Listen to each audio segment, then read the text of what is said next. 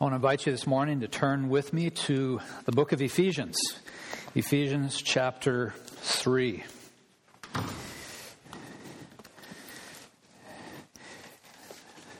It was almost 1,000 years ago, one of the great theologians and thinkers of the Christian faith, a man by the name of St. Anselm, said, "I pray, O God, that I may know you and love you, so that I may rejoice in you." You might be wondering why one of the stalwarts of the faith, why a godly man like Anselm would pray such a prayer. Well, I think we can draw some important lessons from this very important prayer. One lesson is this, that even the most seasoned and mature Christ followers have moments of doubt and moments of discouragement. You see, it's not unusual, and sometimes we don't like to talk this way, and I think we should be growing very comfortable of talking this way. That you can still be a strong Christian and struggle. Even the most mature believer have moments of doubt, have moments of discouragement. It is not unusual for a godly person to experience a season of what some might refer to as spiritual numbness. Have you ever been there? Have you ever had that season of spiritual numbness where you were walking through a certain portion of your life where you were just struggling? It was a dark season. And so Anselm cries out, "I pray, O God, that I may know you and love you, so that I might rejoice in you." Now, the Apostle Paul understands very well the frailty of the human spirit. In fact, he could have easily penned the 19th century tune that we just sang that offers the following lament: "Prone to wander, Lord, I feel it. Prone to leave the God I love. Here's my heart, oh, take and seal it for thy courts above." If you struggle with thinking about a man who penned sacred scripture could utter those words, I would turn your attention to King David. Because David could have easily penned the words from the song that we just sang. Jonah lived those words that we just sang. Peter actually denied the Lord Jesus Christ 3 times. And here's the bottom line this morning. You could have penned those words, and I could have penned those words. Why? Because you and I understand in a very intimate way that the challenges that we face in the Christian life, we face those challenges on a very regular basis. And so the propensity to enter a season of wandering or spiritual discouragement, where we walk through what some might categorize as a spiritual wasteland, is in fact a very real possibility. The possibility of being depressed as a Christian, the possibility of being discouraged as a Christian, the possibility of battling unbelief is something that each person faces in the Christian life. If you think about the 19th century, and you think about the history of the church in the 19th century, and you think most notably about the United Kingdom, you think about the leading figure, the most popular preacher to ever step into a British pulpit. Of course, most of you would think of one of my heroes, and his name is Charles Haddon Spurgeon. Spurgeon was known as the Prince of Preachers. Spurgeon is the one who started the orphanage. Spurgeon is the one who started the Pastors' College in London. Spurgeon is the one that spoke to literally thousands of people on a weekly basis. And so as a result, he received that label, the Prince of Preachers. Doreen and I, when we were in London last year, had the opportunity to attend one of the services at the Metropolitan Tabernacle where Spurgeon pastored.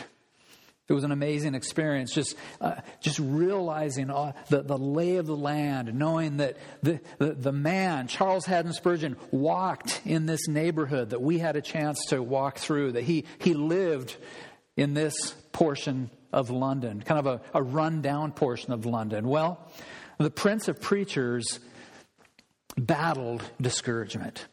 The Prince of Preachers battled depression. In fact, I picked one of the books off my shelf I wanted to show you. It's a fairly new title. It's entitled Spurgeon's Sorrows. And the subtitle is Realistic Hope for Those Who Suffer from Depression. Here's a book of almost 150 pages filled with quotes from Charles Haddon Spurgeon that reveals the deepest, most intimate portion of his heart that battled depression and battled discouragement. The Prince of Preachers said, I am the subject of depression of spirit, so fearful that I hope none of you ever get to such extremes of wretchedness as I go to. Spurgeon said, spiritual sorrows are the worst of mental miseries. See, Spurgeon's battle with discouragement and depression grew so bad as an adult that he would take time by himself to go to Italy, where it was sunnier, where he could escape the horrible London fog and the rain. And he would get some sun and he would soak in the vitamin D, and he would spend time in prayer and meditation before the Lord, spend time in the Word of God, and he would go back refreshed, ready to enter the pulpit once again. Well, that's Charles Haddon Spurgeon. I want to ask, in 2018, far removed from C.H. Spurgeon, what about you? What kind of encouragement do you need to receive today? Do you need strength to live the Christian life? I know I do. Do you need strength to flee from some kind of temptation? Do you need strength to boldly proclaim the truth in the marketplace of ideas? Do you need strength to defend the truth of God's Word?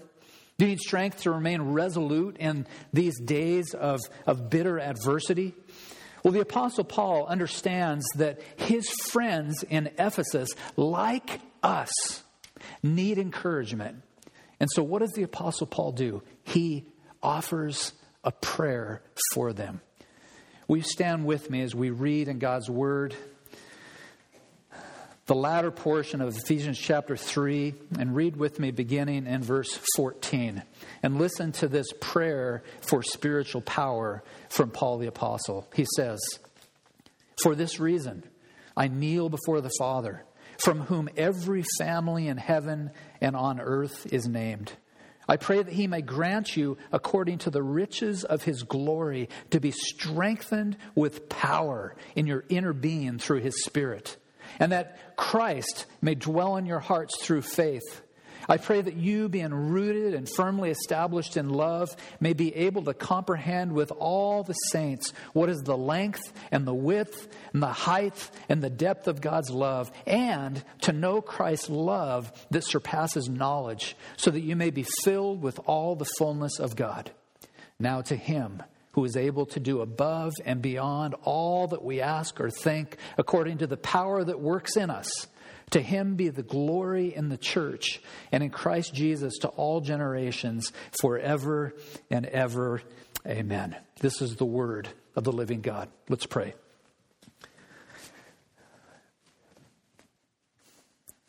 Holy Father in heaven, it is such a pleasure and honor to open the Word of God with the people of God, to have a chance to learn of your excellency, to have a chance to dig deep into this prayer written by the Apostle Paul, inspired by the Holy Spirit. God, we know that he had a certain set of priorities in mind as he prayed for the believers in Ephesus, and know that he had all of the people of God in his mind as well. And so I pray, God, for anyone here that is in need of encouragement, that today would be a day of encouragement. God, if there's someone battling depression or discouragement, if someone has been ill over the last week or even several weeks or months, I pray that you would breathe fresh encouragement into someone's soul. God, may our time in the Word of God be of great benefit to us. And we realize that apart from the power of the Holy Spirit, we learn nothing. And so, Holy Spirit, would you come and be our instructor? Would you help us? Would you grow us deeply in the soil of God's grace? In Jesus' name I pray. Amen. The title of the message this morning has a bit of a masculine edge to it. I think of cars, hot rods. The title of the message is A Supercharged Prayer. And as we study this powerful prayer together, I want you to see two very basic headings. I want you to see first the framework of Paul's prayer, and then we'll take a majority of our time to look together at the focus of God's prayer. The first heading, the framework of Paul's prayer. There are three principles that emerge in verses 14 and 15. I want to read this for you and then walk through those principles together. He says again, "For this reason I kneel before the Father, from whom every family in heaven and on earth is named. I pray that he may grant you, according to the riches of his glory, to be strengthened with power in your inner being through the Spirit." The first principle I want you to see that helps us understand the framework of Paul's prayer is a very basic principle, and it is the principle that leads us to the priority of prayer. The priority of prayer. See, immediately after unpacking the drama of the gospel, as we referred to that last week, what does Paul do? Immediately on the heels of helping the Ephesian believers understand the mighty truth and reality of the gospel, what does he do? He prays for the people of God. And since he understands their propensity to wander off and get off track, to get off the beaten path, he prays for them. It's an interesting thing if you ever have the chance to do a study. Throughout his ministry, we find the Apostle Paul praying for people, praying for his friends. We don't have time to look at all the individual passages, but we see that Paul prayed for the Corinthians. 2 Corinthians chapter 13, verse 7 clearly tells us that Paul prayed for these dear people. We see in Colossians 1:3 that he prayed for the believers in Colossae. He prayed for the Thessalonians. He prayed for the Philippians. And of course, he prayed, as you know, for the believers in Rome. And so over and over again, we see this redounding theme that says Paul had a passion to pray for these people. This indicates the priority of prayer. But notice there's a second principle that is vitally important, and that is the posture of prayer. Paul assumes now that a posture demonstrates humility. He remembers who he is, and there's an important lesson for you and I there. We remember who we are before the living God by getting on our knees. The ESV uses the word bow. In the Christian Standard Bible, the Greek word is translated kneel. It comes from a Greek word that means to worship. And so in verse 14, he says, I kneel before the Father. He gets close to God. He says, I recognize who I am. You are the creator. I'm the creature. I realize that you are the sovereign God. And so I bend my knee. I worship you, God. And when he assumes the proper posture, he begins to pour out his heart on behalf of these dear believers in Ephesus. Warren Wiersbe helps us here, and this will help those of you who, like me, have knees that are not what they once were. Do I get an amen? Wow. That's close to revival. You will like this then. Warren Wiersbe says, whether we actually bow our knees is not the important thing. That we bow our hearts and our wills to the Lord and ask Him for what we need is a vital matter.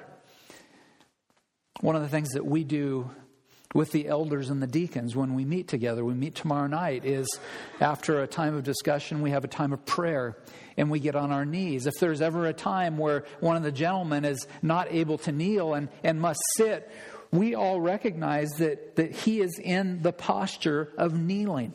He remembers, like Paul is here, that he is the creature and God is the creator.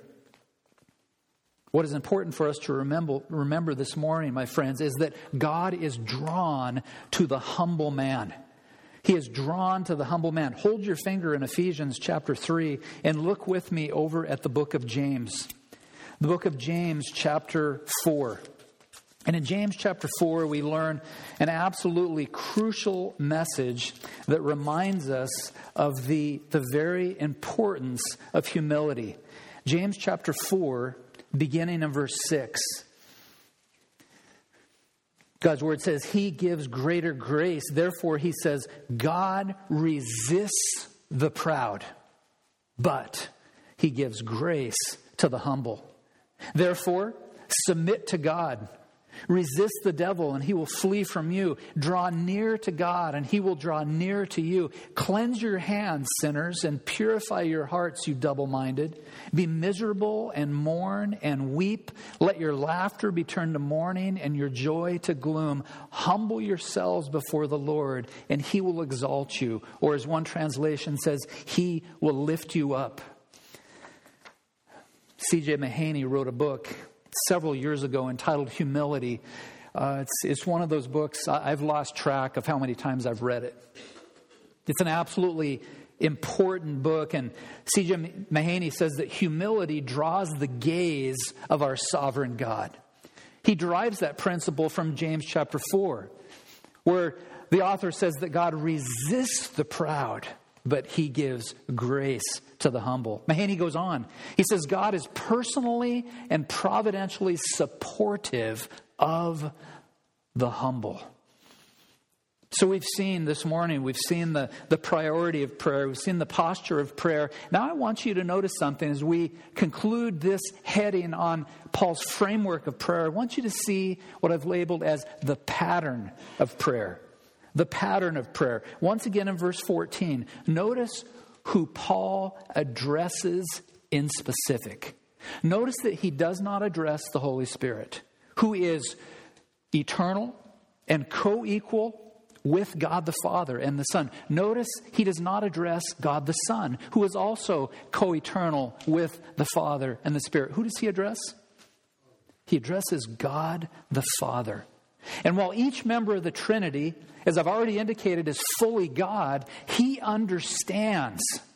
He understands, as Jesus taught in Matthew chapter 6-9, that our prayer, listen, our prayer is to be directed to whom? It's to be directed to God the Father in the name of the Son, in the power of the Spirit. I must tell you that I have had some very difficult conversations about this particular topic, because when Doreen and I had children that were very young, and they would pray these cute prayers that went something like this, "Dear Jesus," right? It just warms your heart, right? And I would jump in and say, well, let's address God the Father, in the name of the Son, and the power of the Spirit. And I had adults tell me, I mean, it was borderline child abuse. Like, you would stop a kid in the middle of his prayer and say, don't pray to Jesus. After all, Jesus is co-eternal with God the Father and God the Spirit. But that's not the point, is it? The point is that Jesus has instructed us to direct our prayers to God the Father in the name of the Son and the power of the Spirit. My friend Bruce Ware says it like this: the Father, then, as supreme authority over even his own Son and the Spirit, is the one to whom we gladly but humbly address our prayers. And so we realize then that a proper understanding of the Trinity becomes very important, not only for adults, but important for children as well, as we grow in our understanding of prayer. Move with me now to the second heading, what we have referred to as the focus of God's prayer. The focus of God's prayer, beginning of verse 16. Paul says, I pray now that he may grant you, according to the riches of his glory, to be strengthened with power in your inner being through his Spirit, that Christ may dwell in your hearts through faith. I pray that you, being rooted and firmly established in love, may be able to comprehend with all the saints what is the length and the width and the height and the depths of God's love, to know Christ's love that surpasses knowledge, so that you may be filled with all the fullness of God. Now, In order to understand the focus of God's prayer, we need to do a little bit of legwork. In order to understand the basis of his prayer, we need to familiarize ourselves with a very important concept and reality that emerges in Scripture that you see on the screen. And that reality is the glory of God. Notice again verse 16, that according to the riches of his glory, according to the riches of his glory, that he may grant you to be strengthened with power through his Spirit in your inner being. Now, here's the background quickly. The Greek word doxa is the word that is translated glory in the New Testament. It is a word that means splendor, brightness, or honor. And when we think about this full-orb definition of glory throughout not only the New Testament, but also the Old Testament, we see that the concept of glory is the concept of heaviness. Glory is weightiness. It signifies gravity or greatness. Glory also expresses internal greatness or excellence. And then finally, we see that glory denotes praise. When we think of glory, we think there is someone I can praise and must praise. And I want to do a short study with you to give you the background of this as we think of the glory of God. In Exodus chapter 16, you don't need to turn to any of these passages, but we see that the Israelites saw the glory of God in the cloud. Now, think for a second. Put on your imagination thinking cap. Can you imagine witnessing the glory of God in the cloud? Sometimes it's an interesting thing to preach the Word of God. Sometimes most of the time, I guess, I get very excited and passionate when I preach. And I can't tell you how many times I'll be preaching. Call it preaching up a storm even, right? And I'll look out. And it's the weirdest thing. I mean, part of me, like the kind of mean part of me, wants to go, hey, just for fun. Maybe I'll do that one of these days. But I think the kind, compassionate part of me just overlooks it. And then I drive home. Usually I think, wow, how do you sleep through the Word of God? Either I'm messing it up or I don't know what's going on. But imagine being a first-person witness to the glory of God. Here's the bottom line. You would not be asleep. To witness the glory of God, it would capture your mind. It would capture your affections. It would capture everything in your being. You would be drawn to the glory of God. That's what Israel saw. In Exodus 24:16, the glory of God dwelt on Mount Sinai. In Exodus 24, verse 17, the very next verse, the appearance of the glory of the Lord was like a devouring fire on the top of the mountain in the sight of the people of Israel. In Exodus 33:18, Moses made a request of God. Do you remember this very basic request? He said, God, show me your glory. So he had a desire, he had a passion to see the glory of God. In Exodus 33:22, God's response to Moses is as follows.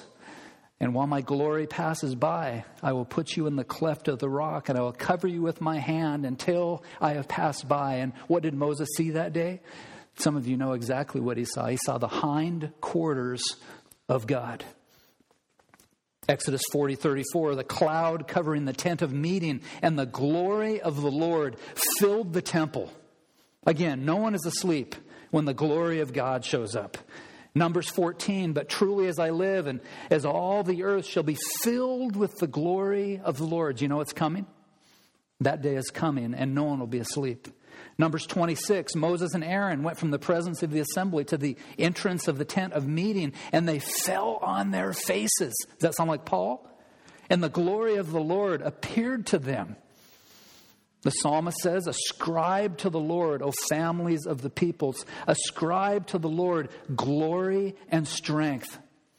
1 Chronicles 29, yours, O Lord, is greatness and power and glory and the victory and majesty, for all that is in the heavens and the earth is yours. Yours is the kingdom, O Lord. You are exalted as head above it. Psalm chapter 8, verse 1. O Lord, how majestic is your name. You have set your glory above the heavens.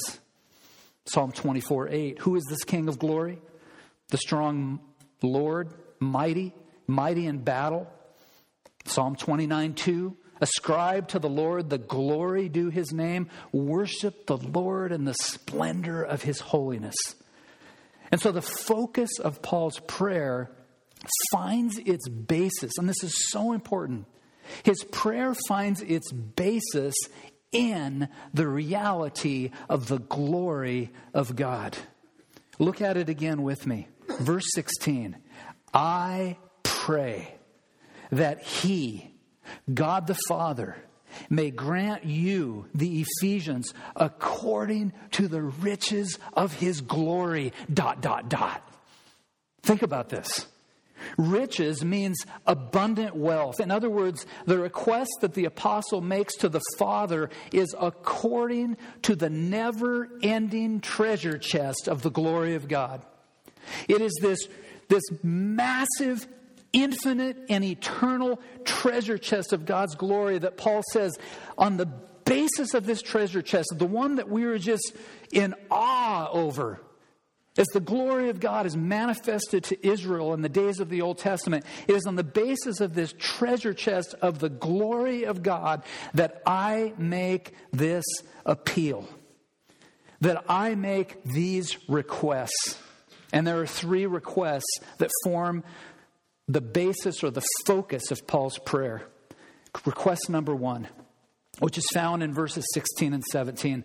It's a request that the Ephesians would have courage to live for God. If I could have a personal conversation with each one of you, I can almost guarantee that every one of you would say, that's a prayer request that I need today. Are you with me? I need courage to live for God. High school students, junior hires, do you need courage to live for God? As you sit in a classroom where a teacher promotes the theory of evolution, if you're a college student and attend a university that's not a Christian university, and you have a professor that says you're a fool if you believe in the living God, if you're in the office place and have an atheist or an agnostic in your workplace, you need courage to live the Christian life. To live courageously means to demonstrate mental or moral strength. It means to persevere. It means to withstand danger. It means to be fearless in the face of adversity or difficulty. And so the essence of this first request is a prayer for spiritual power. Again, out of the treasure chest of the glory of God, Paul says that the Ephesian believers would be strengthened with power in their inner being through his Spirit. That word power comes from a Greek word. I'll give you the Greek word because I think you'll appreciate it. It's the Greek word dunamis. Dunamis. Have you ever played with dunamis?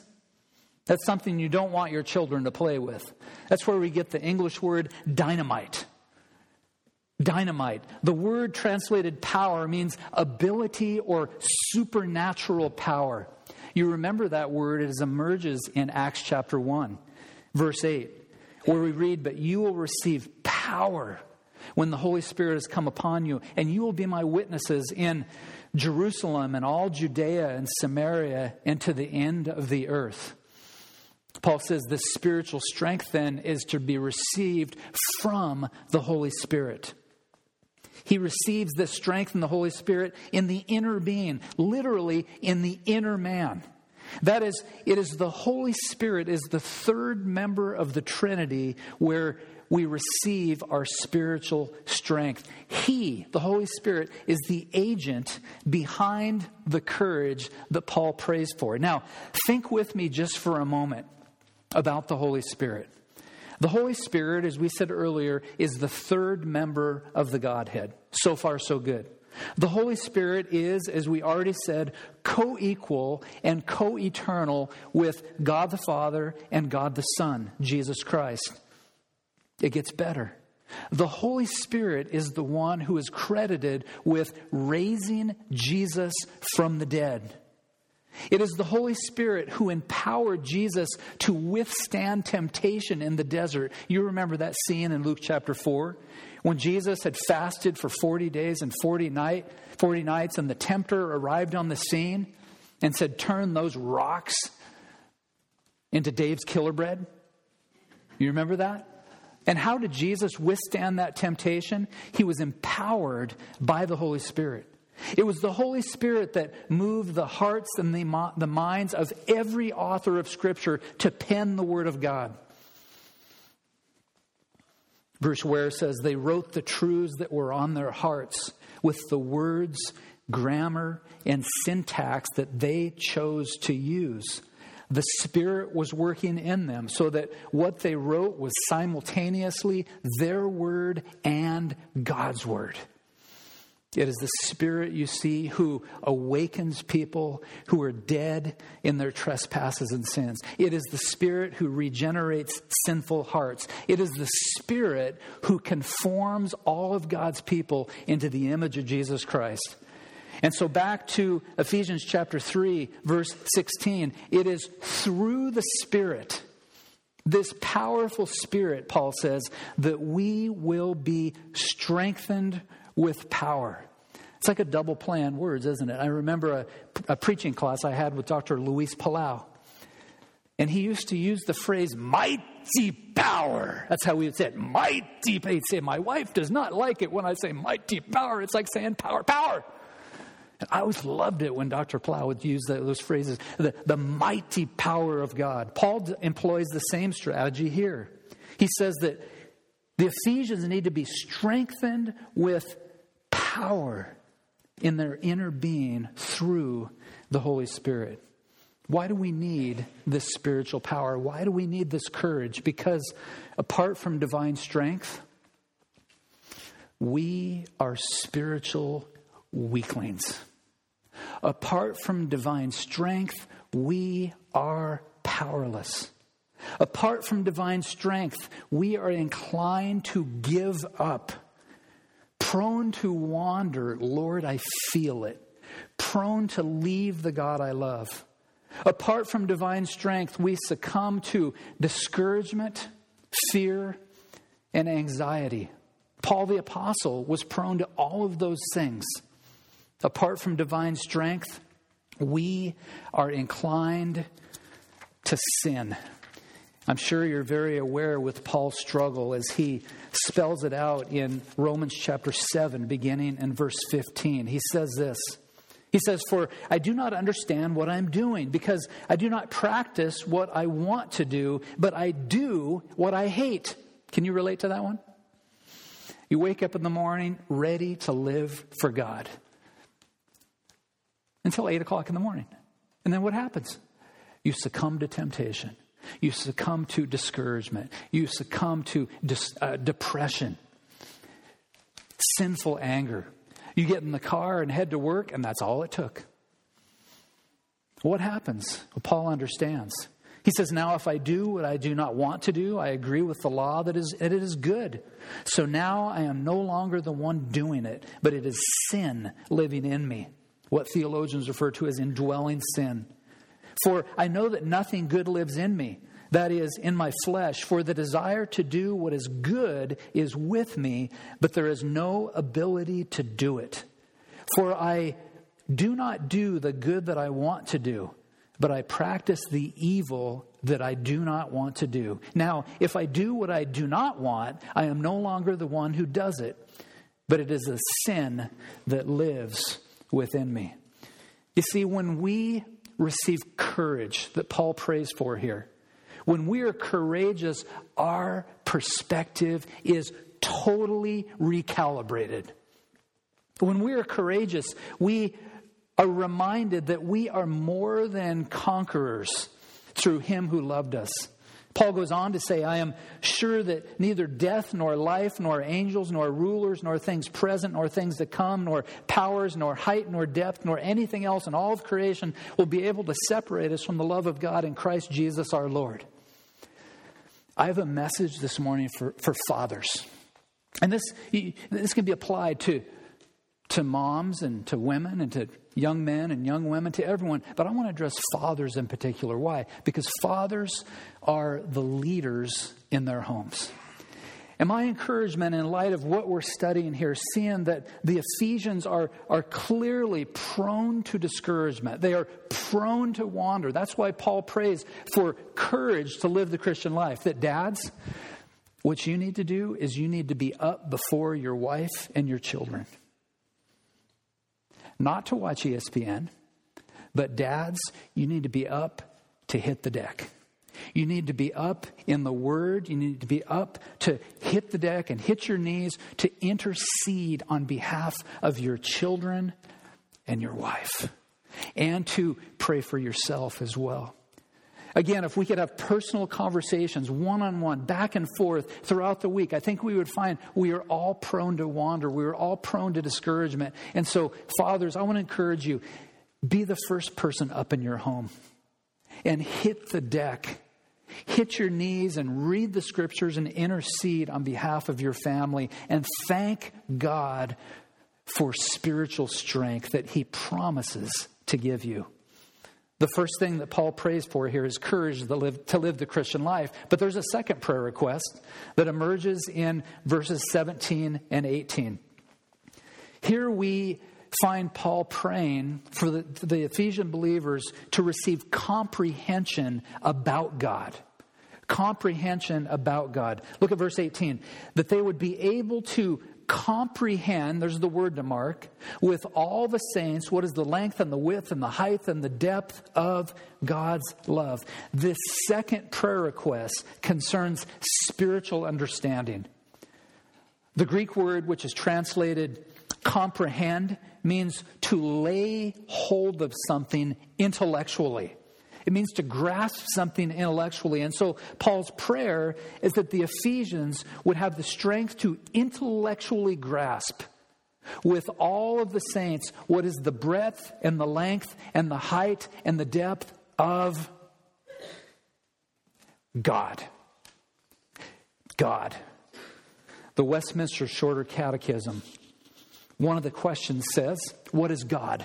Say, what a question. What is God? Is there an answer to that question? Well, there's not a comprehensive answer because we are finite creatures. But here is what the Westminster Divines concluded. And it's a good answer. It's a biblical answer. They wrote, God is spirit, infinite, eternal, and unchangeable in His being. Wisdom, power, holiness, justice, goodness, and truth. Paul's prayer is this, that the Ephesians would comprehend this God, that they would understand this mighty God in their heads as well as in their hearts. Now, please understand this great mystery. Paul is not praying that the Ephesians would comprehensively understand God. You understand that's impossible, right? I remember I had a professor in seminary who made a statement that I scoffed at under my breath. He said, even in heaven, you will never know all there is to know about God. I have since thrown away my scoffing remarks because he's exactly right. Because even in heaven, even you and I who have glorified bodies, followers of Christ, we are still finite. Therefore, we will never know all there is to know about God. Wayne Grudem adds, because God is infinite and we are finite or limited, we can never fully understand God. Even though we cannot know God exhaustively, we can know true things about Him. The psalmist says, great is our Lord, abundant in power. His understanding is beyond measure. You remember in the book of Romans, Paul writes 11 chapters focused on doctrine and theology. 12 through 16 are practical application. He gets to the end of the first major chunk in Romans 11 verse 36, and he concludes with, oh, the depth of the riches and the wisdom of the knowledge of God. How unsearchable are His judgments and how inscrutable are His ways. For from Him and through Him and to Him are all things. To Him be the glory forever and ever. Amen. Here's Paul's prayer. He prays that the Ephesians would have this deep comprehension about the ways of God and the character of God. Would you do me a favor? Hold your finger in Ephesians 3, and we're going to look at several passages because I want you to see what is at the essence, I believe, of Paul's prayer. Hold your finger in Ephesians 3 and go to Psalm chapter 8. Psalm chapter 8. Or turn in your tablet to Psalm chapter 8. I'll never get used to saying that. Paul's prayer is that the Ephesians would comprehend the God of Psalm chapter 8. Let me read it for you. O Lord, our Lord, how magnificent is your name throughout all the earth. You have covered the heavens with your majesty. From the mouth of infants and nursing babies, you have established a stronghold on account of your adversaries in order to silence the enemy and the avenger. When I observe your heavens, the work of your fingers, the moon and the stars which you set in place, what is a human being that you remember him? A son of man that you look after him. You made him a little less than God and crowned him with glory and honor. You made him rule over the works of your hands. You put everything under his feet, all the sheep and oxen, as well as the animals in the wild, the birds of the sky, the fish of the sea that pass through the currents of the seas. O Lord, our Lord, how magnificent, how majestic is your name throughout the earth. Paul's prayer is that the Ephesians would comprehend the God of Psalm chapter 8. Move with me to Isaiah chapter 40. Isaiah chapter 40. And there's something in me that says we could skip through this, but I say it's absolutely not going to happen. We need to see the essence of Paul's prayer. Isaiah chapter 40, begin with me in verse 10. See, the Lord God comes with strength, and his power establishes his rule. His wages are with him, and his rewards accompanies him. He protects his flock like a shepherd. He gathers the lambs in his arms and carries them in the fold of his garment. He gently leads those who are nursing. Now listen, who has measured the waters in the hollow of his hand or marked off the heavens with the span of his hand? Who has gathered the dust of the earth in a measure or weighed the mountains on a balance and the hills in the scales? Who has directed the Spirit of the Lord? Or who gave him counsel? Who did he consult? Who gave him understanding and taught him the paths of justice? Who taught him knowledge and showed him the way of understanding? Look, the nations are like a drop in the bucket. They are considered as a speck of dust on the scales. He lifts up the islands like fine dust. There's so much more to read in Isaiah 40. But I would say that Paul's prayer is that the Ephesian believers would comprehend in the head and in the heart the God of Isaiah chapter 40. Flip back to 1 Chronicles, the book of 1 Chronicles, chapter 29, and one verse in 1 Chronicles 29, verse 11, that says, yours, Lord, or yours, Yahweh, is the greatness and the power and the glory and the splendor and the majesty. For everything in the heavens and on earth belongs to you. Yours, Lord, is the kingdom, and you are exalted as head over all. Would you flip quickly to Exodus chapter 15? One more verse in Exodus 15. God is to be known in the head and the heart. Exodus 15 says, Lord, who is like you among the gods? Who is like you, glorious in holiness, revered with praises, performing wonders? It shouldn't surprise you by now when I tell you that Paul the Apostle has a passion that the Ephesian believers would know, would comprehend the God of Exodus chapter 15, verse 11. One final passage, if you would be so kind to turn with me to Revelation chapter 19. Revelation chapter 19, beginning in verse 11. Brace yourself.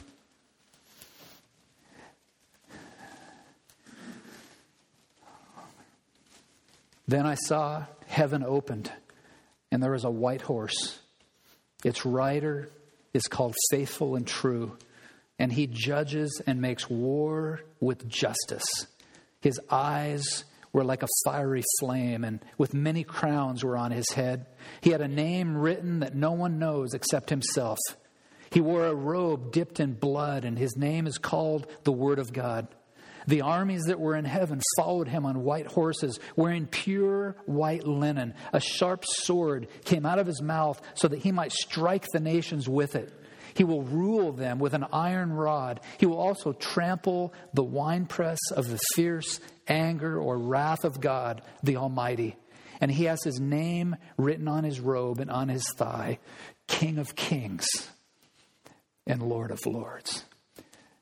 As Paul the Apostle pens this beautiful prayer in Ephesians 3, his prayer is that the Ephesian believers would comprehend the God of Revelation 19, 11 to 16. Now, back in Ephesians chapter 3, you may be wondering, how exactly will this prayer be answered? I hope you're not asking if it will be answered, because of course it will be. But if you're wondering how it will be answered, verse 17gives the answer to that question. It says, "And that Christ may dwell in your hearts through faith, I pray that being rooted and firmly established in love, you may be able to comprehend with all the saints who this great God is." The answer to how this prayer will come to pass is that we grow in our understanding of who God is by being rooted and grounded in love. These are words that I have studied for a long time, and every time I see them, I get excited. The word rooted comes from a Greek word that means to be established, to be fixed into the ground. And I may have told the story before, but I remember in LeGrand, we had some rules in our neighborhood where we lived that everyone had to have 2 trees in the front yard. After all, LeGrand is the city of trees. Whoopee, right? And so I made the painful decision to go down to the nursery and actually pay money for 2 trees. I'm just not a big green thumb kind of a guy, right?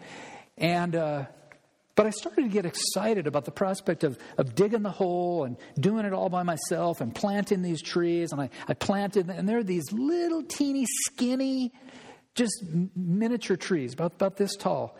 And I would water them on a daily basis, and I started to get more and more excited as they started to grow. I'm almost embarrassed to admit to you that I went on a daily basis with my ruler, and I go out there and right, and I would, kind of like a kid, you track your progress and height, and so I was so excited, and then the trunk started to get bigger and bigger, and I was just like, I got it going on, like I am a gardener. It was really cool. These trees are rooted in the ground until the storm came.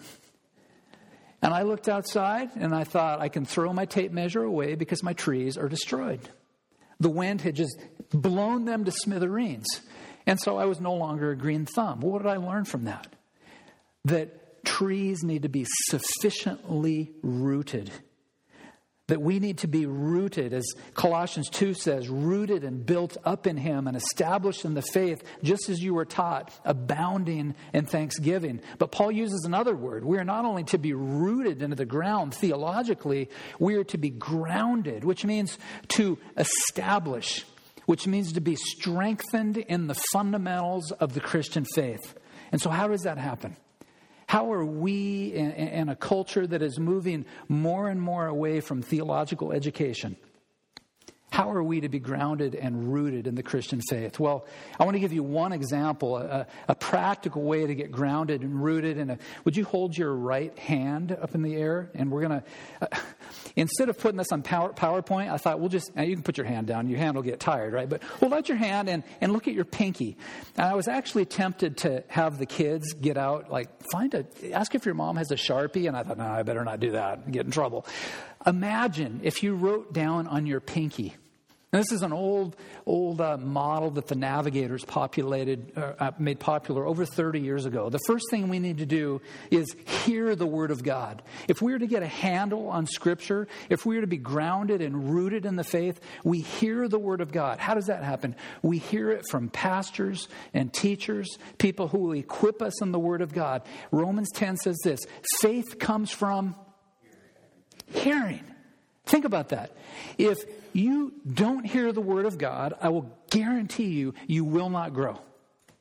You can be the smartest, sharpest, most educated person in the room, but if you don't hear the Word of God on a regular basis, you will not grow as a Christian. Your next finger, the word read. We not only hear the Word of God, we read the Word of God.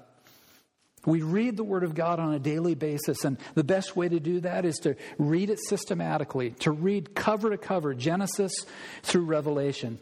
Your next finger, your middle finger, is to study the Word of God, which deepens our conviction in biblical principles. And then finally, your index finger, you memorize the Word of God, which enables you to use the sword of the Spirit to overcome temptation and have verses prepared for ministering to people.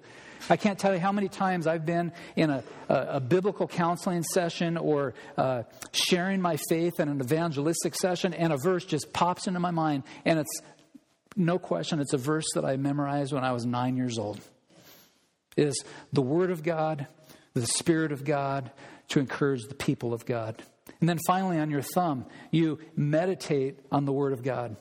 You meditate on the Word of God on a daily basis. Those 5 principles will help you in a very basic way to get a grasp on Scripture so you begin to be sufficiently grounded and rooted in the Christian faith.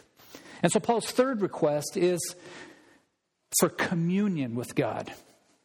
For communion with God. He's asked for spiritual courage. He's asked for spiritual comprehension. Finally, he says, God, I pray that these dear believers would have communion with God. Notice verse 19. And to know, mark that word know, Christ's love that surpasses knowledge, so that you may be filled with all the fullness of God. This is a request for relational intimacy. The word know comes from a very important Greek word. It's the Greek word gnosko. And it's the word that means knowledge both in your head as well as your heart.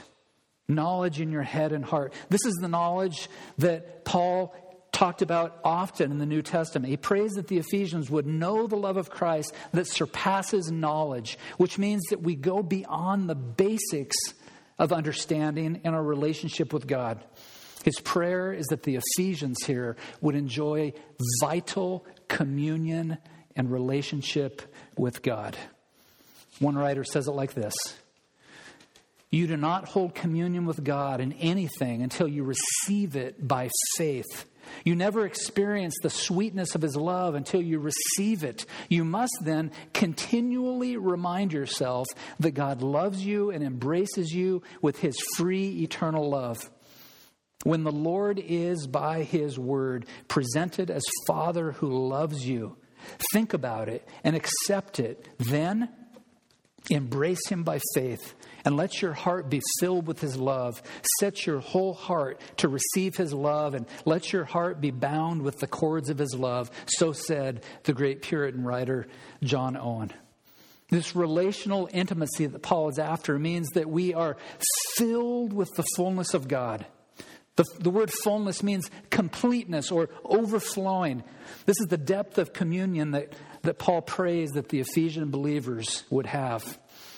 A man tells a very interesting story where he says, I got off at the Pennsylvania depot as a tramp, a bum, and for a year I begged the streets for a living. One day I touched a man on the shoulder and I said, hey, mister, can you give me a dime? As soon as I saw his face, I was shocked to see it was my own father. I said, Father, Father, do you know me? And throwing his arms around me with tears in his eyes, he said, oh, my son, at last I have found you. You want a dime? Everything I have is yours. Think of it. I was a tramp. I was a bum. I stood begging my own father for 10 cents when for 18 years he'd been looking for me to give me everything he had. And that's exactly what we experience with the living God. This is just a glimpse into the heart of God who desires to fill each of us with his very fullness. Now, I don't know personally a Christian who would turn down the offer of spiritual courage, spiritual comprehension, or spiritual communion. And these certainly are not empty requests. They are not mere words written on a page by the apostle. These are requests that the apostle Paul anticipates will come to pass. And so he concludes his prayer on this triumphant note in verse 20. He says, which is his benediction, "Now to him who is able to do above and beyond all that we ask or think, according to the power that works in us, to him be the glory in the church and in Christ Jesus to all generations forever and ever." My friends, this is the supercharged prayer of Paul to the Ephesian believers. But here's the thing that struck me as I studied this passage. This is a prayer that he prays for you. This is a supercharged prayer that he prays for you. And of course, my prayer as your pastor is that you too would have courage to live for God. My prayer is that you would comprehend in a deep way the character and the ways and the attributes of the living God. My prayer is that you would enjoy sweet communion with him. And so I would close with a very important question.